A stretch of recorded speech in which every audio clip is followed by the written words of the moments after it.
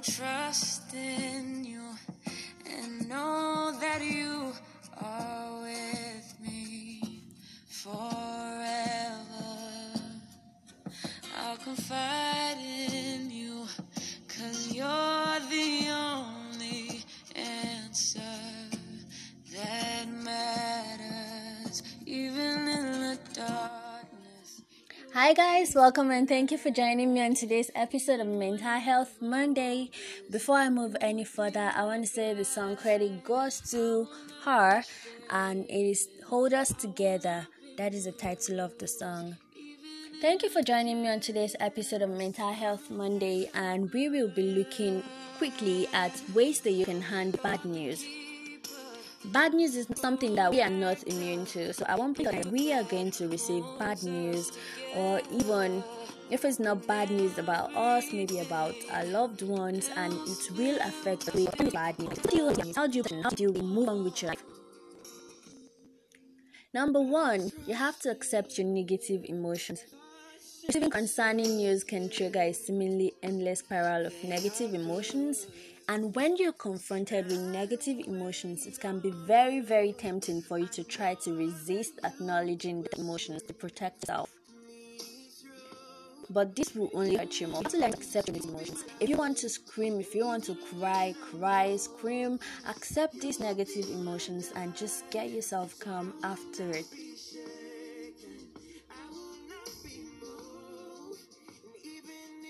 Secondly, reframe your thoughts. You've accepted your negative emotions and you've also reflected on the stressful news. So what next? Sometimes reframing the way you think about bad news can help you to view the situation in a new light and also improve your overall perspective. I know that you can't always be in control of all the situations that happens to you in life, but you can use a technique called cognitive reframing to alter your reaction to the things that happen to you. The idea of cognitive framing is to find a more positive interpretation of an expected adverse event. So, cognitive reframing challenges you to highlight the positive sides of a challenging situation, and then you also are able to identify a brighter side to the event rather than seeing the negative. So, let's take for example, you lost your job. Instead of focusing on the mistakes that led to you losing that job, you can start to look at that situation as an opportunity to try new things, to be more creative, to explore new options, and do things that you might find more fulfilling. Also learn to deal with adversity and overcoming adversity. Being rejected for a job that you had set your heart on, being belittled by a superior, losing a relationship, all of these situations that may cause you disappointment or a sense of failure, you have to learn how to overcome them all. Almost everyone will experience setbacks at one point or the other. Some people are better at dealing with adversity. Some people are so resilient that when they have a problem, they stay calm and then they handle the problem so well under pressure, while other people crumble. But the good news is that we can learn how to be resilient. So you can acquire resilience and you overcome adversity. You can learn it, and it is just all about working on your thoughts, your behaviors, as well as your actions. Finally, be kind to yourself. How do you handle yourself when you get bad news? How do you deal with yourself? It is very, very vital to be kind to yourself when you're going through a bad phase, bad news. Look after your physical and mental health, because bad news can actually affect how we think, that is mentally, and also how we look, that is physically, because sometimes our health is affected by bad news. You can't start neglecting your well-being because of a trauma or a bad news. You can't start eating unhealthy. You can't start, neglecting your soul.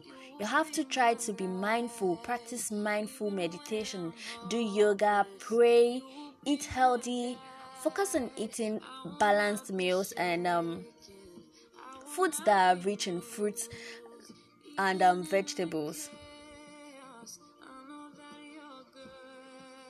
You can also try massage, do your favorite things, go out, take a walk, just listen to music, listen to podcasts, watch YouTube videos, watch comedy, watch movies, all of these things that makes you happy. You don't have to neglect them because you are going through a bad phase.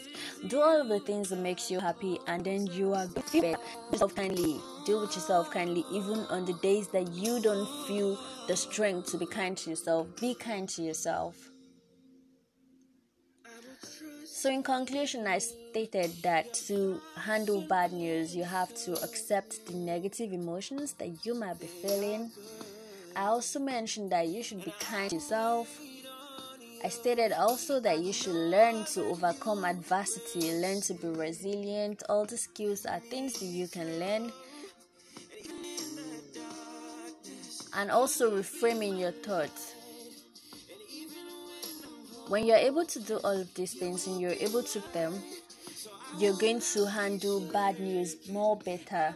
Especially in these times or these moments where we get to read so many bad news online, and every time you look on Twitter, there is one story or the other that breaks your heart, that makes you sad, because the fact that it's happening to these people right now means that it is likely to happen to us as well, because we're in a country where it feels we are just living in no place of the country. There's no security here. You have to be really, really careful what you do, where you go to, and how long you're out there.